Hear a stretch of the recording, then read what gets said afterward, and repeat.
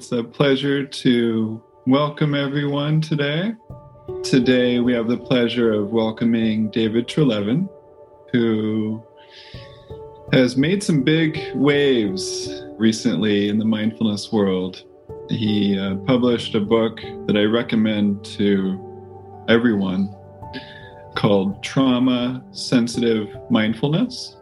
He has made significant contributions to mindfulness teachers around the world, encouraging the sensitivity to trauma.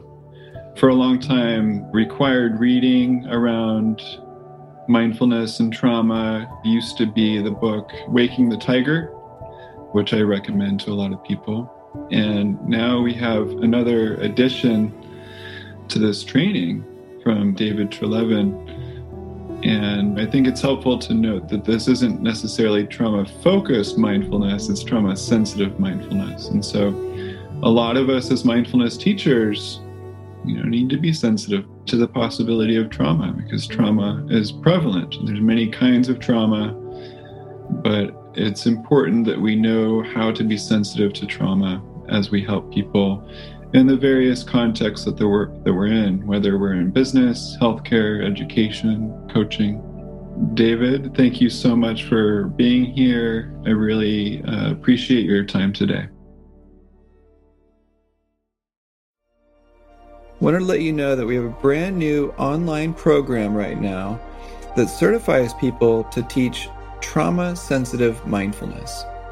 This is a 15-hour online internationally accredited certification program that walks you through the step-by-step methodologies of how to teach mindfulness and meditation with trauma sensitivity.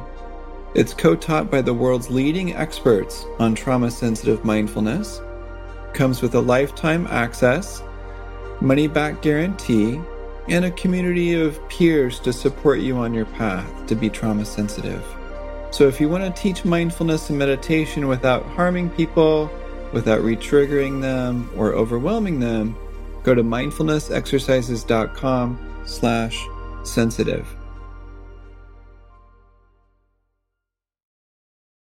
In my experience working with trauma, it involves having a deep, deep respect for people's strategies for safety. The body opens with a yes. That's in my experience. Safety strategies, they will always win. And if someone that you're working with or anyone in our groups, if they're holding on to something that's working for them, it takes care of them, then to me, the move is to just dignify, really dignify whatever's taking care of someone without an agenda. And so trauma's like that to me. People have these survival strategies and we need to support them and have this kind of element of curiosity. I was at a meditation group in Berkeley at a residential house with a teacher. The teacher was trained in trauma. We were doing a checkout after the meditation, and the prompt was like, how was that? And a new participant in the meditation group, and the student, to their credit, we were really honest, and they just said, I hated that. I honestly just wanted to run screaming from the room. I didn't want to be here. This person even said, like, your voice was really grating. And I was like, oh, there was this moment in the group. And I looked over to the teacher and I was like, how's this going to go? And they just took a breath. They didn't personalize it. And they said, that's awesome. Thanks for letting us know. Can I ask you a question? I said, yeah, sure. And the teacher said, you said you wanted to just get out of here. Do you know how far away you'd want to go? And the whole group was like, wow, this is not what I expected. And the person said, yeah, there's a hill up this road that we were on. I said, honestly, I just want to get to the top of the hill. And the teacher said, well, do you want to do that? Do you want to go up there right now? There's time. And if you want to do it, my request is that you just kind of bring a buddy from the group to go with you. And the person's like, oh, okay. And so they left. We still had time in the group. And they came back probably, 7 or 10 minutes later. And I'll never forget the expression on this person's face. They walked in and it's like they kind of came back to life. You could just see it. There was like life in their face, just like flushed. And so what happened? And they said they ended up doing wind sprints up the hill a couple times, just letting their body just like run. It's what they wanted to do. And the person got a little choked up and they said, I just want to say thank you for trusting that I know what I needed, like trusting my body. And that was a moment. And I felt like, oh, that's an example of a teacher really having this approach of respecting someone's psychobiology as opposed to personalizing it and going, well, I guess I didn't lead a good meditation and something's wrong with them. It really created the right opening. Now, I know that we're going to be in different environments, like a center where you can't just have someone go running unsupervised because of liability. And, we all have different things, but I just wanted to give that as an example of that kind of approach to trauma-sensitive practice. So I'll give the high level here about where people run into trouble. The easiest way to explain this comes from the myth of Medusa. Actually, I found it to be the most helpful. Medusa is this amazing superhero who has this power of when you look directly into her eyes, you freeze, you turn to stone. And in the myth, we have Perseus, who's tasked with defeating Medusa and goes to Athena, the goddess of knowledge. And Athena says, if you look at Medusa directly, you're going to freeze, you'll turn to stone. So what you need is a shield. And Peter Levine, who many of you will know from somatic experiencing, really well-known trauma specialist, he basically said, trauma is very much like Medusa. You can't go right at trauma. In a more technical way, what that means is when you're doing a session with someone, you don't ask them to just pay direct attention to traumatic stimuli, meaning sensations, thoughts, flashbacks, etc. Because what Levine said is, if you pay too much attention to traumatic stimuli, you freeze, you turn to stone, you become immobilized. And that's why when I went into my trauma sessions, they didn't start by asking about trauma. They didn't say, tell me all about your trauma. Instead, the trauma therapist I saw said, tell me what's working in your life. And I was like, I don't want to talk about what's working. I'm paying a lot of money to be in this session. And the person said, I'll never forget it. They said, your capacity to be with what's working is going to support you to be with what's hard. And I'll never forget that. That's the headline with trauma, is you can't just go right at it, or you can become frozen and re-traumatized, overwhelmed. So why does this matter for us then? So the other thing that Levine noticed is that people who are traumatized will tend to reflexively orient or pay attention to traumatic stimuli. So I'll give a personal example. I grew up in a house where the safest way for me to get through was to stay quite small and to hide. And that meant my lungs were very tight. So when I started meditating, the first thing I often felt was tight, collapsed lungs. And when I felt that, even though I was trying to pay attention to the breath at my nostrils, my attention would immediately go there because it felt like something's wrong.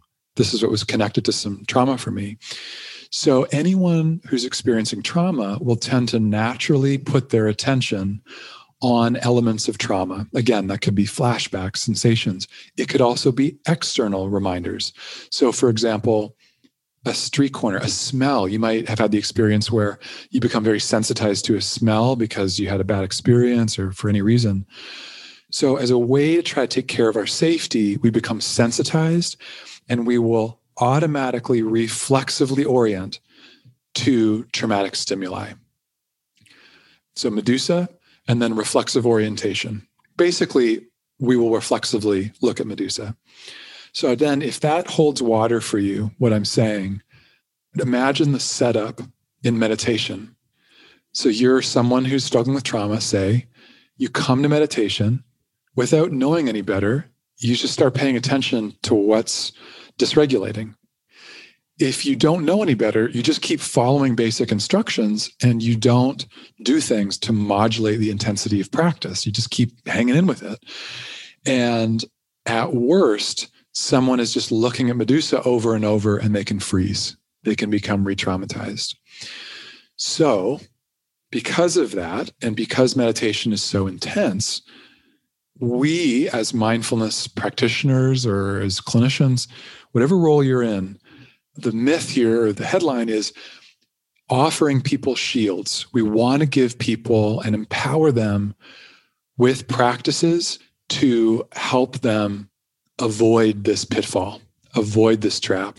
And, 4 or 5 years ago, when I started teaching more publicly about this, I was just trying to wave the flag to people who were meditation teachers who were kind of like a hammer and everything was a nail. Like, just take it back to the cushion, take it back to the cushion. That's changed. But to me, the path that we can go on, and when I'm training people, it's about the tools. I would want you to have, 20 to 60 tools that you could bring in at any moment. And you could go, okay, let's try this. All in the service of someone's meditation practice. Maybe they shouldn't meditate. That's fine. But otherwise, if we can help them to be in practice, then all the better. So that's the headline of the setup. There's a lot more I could say, but we need to offer people a shield. I got to hear to Sharon Salzberg, who some of you will know. Sharon was doing work with survivors of gun violence, actually, primarily at a Parkland in Florida, but also families of mass shootings who had survived mass shootings in the US and abroad, and primarily US. And Sharon said the number one term in that setting was tools, that people just needed tools. Like, give me whatever I got to work with trauma. So here's one practice that I've seen a number of meditation teachers start to use, especially in mindful self-compassion. Some of you might know mindful self-compassion, or MSC.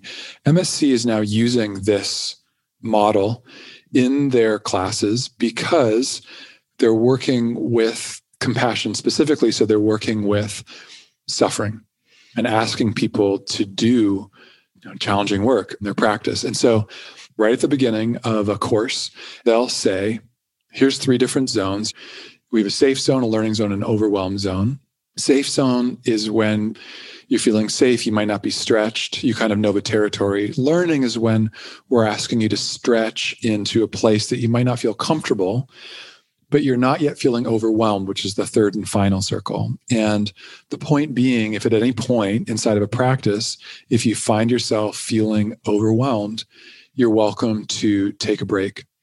Just building that in at the beginning of practice, I think, can be very useful. And when I say take a break, I think this is a nuanced place.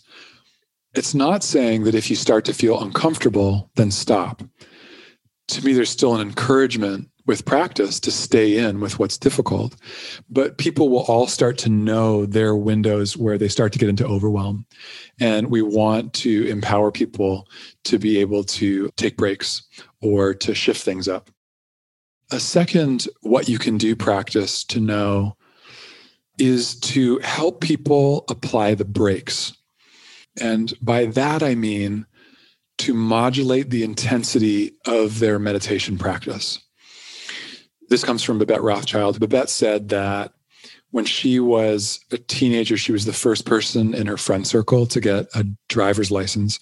So when she went to the parking lot with her friends and she's driving the cars around, she said, the first thing I made sure my friends knew is, where are the brakes? Like, do they know how to hit the brakes? And Babette said, whenever you're working with trauma, this is really the first step, is you want to make sure that people can modulate the intensity of their experience. Do they know how to slow things down if things start to get out of control and feel overwhelming? Here's the reason I'm mentioning this in terms of hitting the brakes.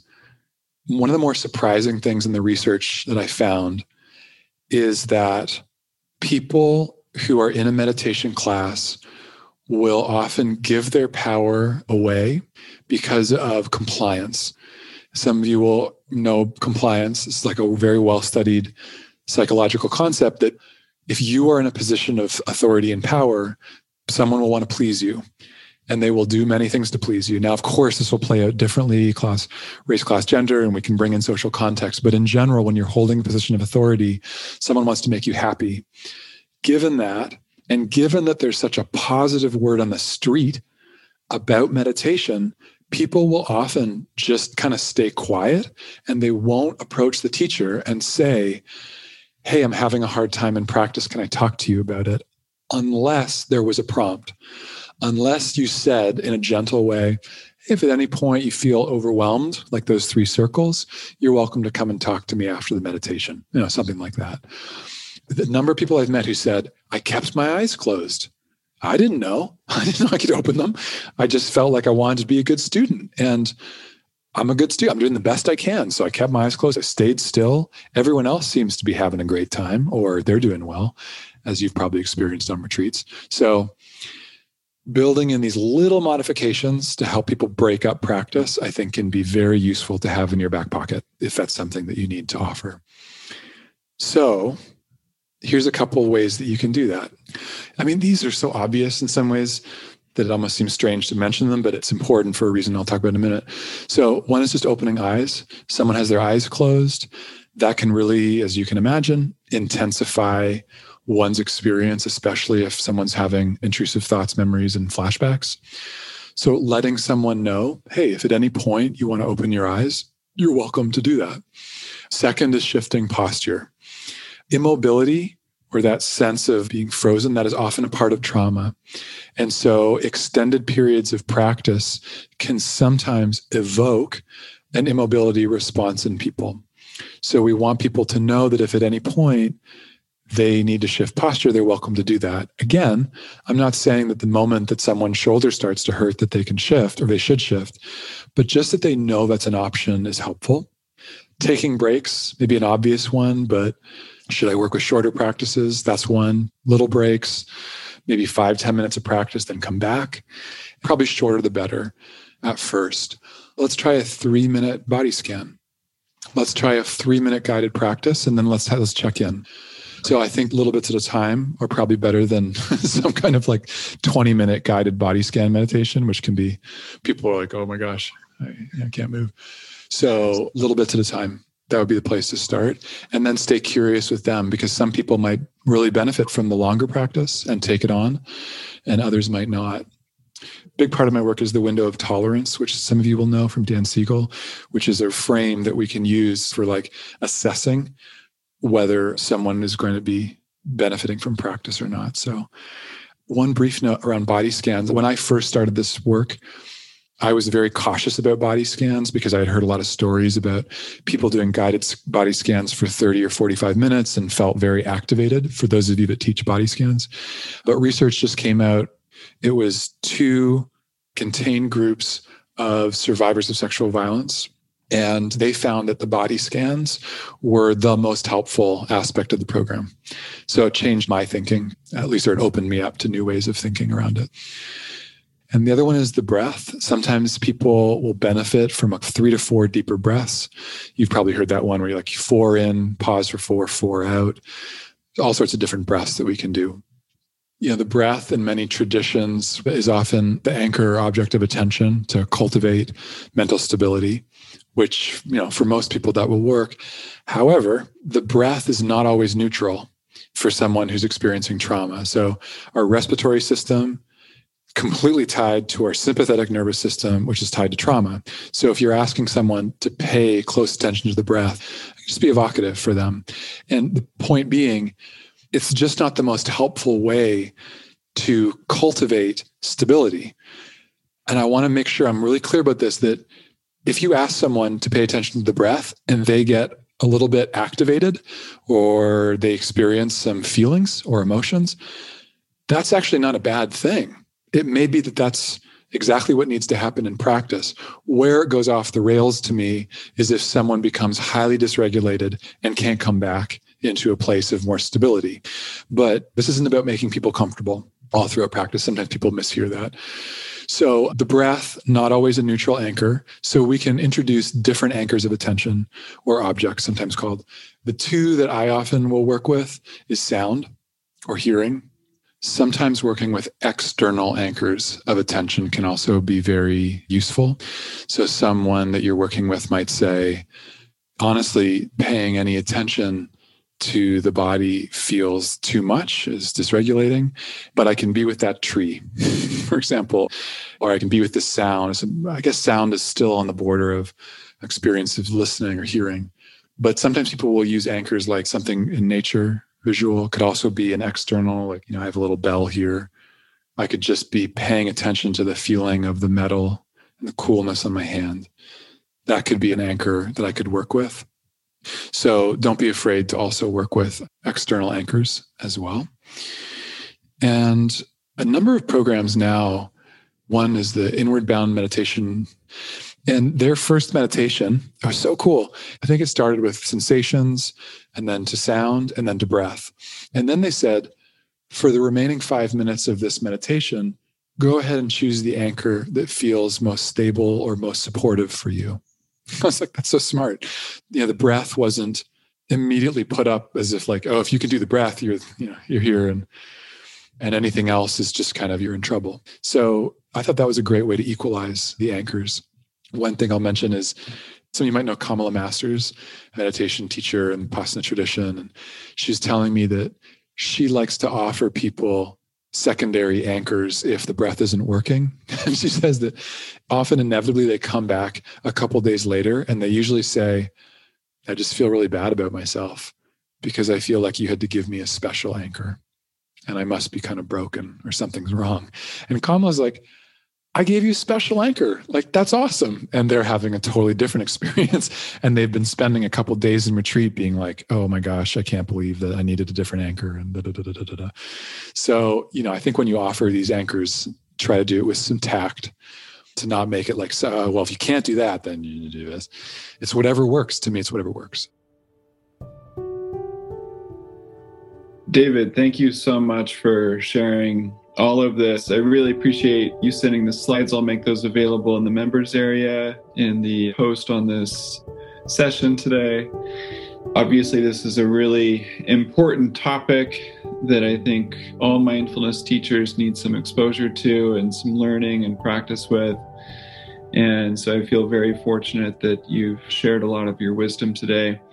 I do encourage everyone here to go to David's website, sign up for some of his offerings, listen to his podcast. He has one of the coolest podcasts ever with some of the top mindfulness teachers. He has some wonderful courses. I can't recommend his work highly enough. He offers webinars for people. So, David, thank you so much for being here. I really appreciate your time. I appreciate your contributions to our understanding of mindfulness and how we can help heal ourselves and others with mindfulness in very safe, respectful ways. So I just truly can't thank you enough for your work and for your time today. Thank you for coming.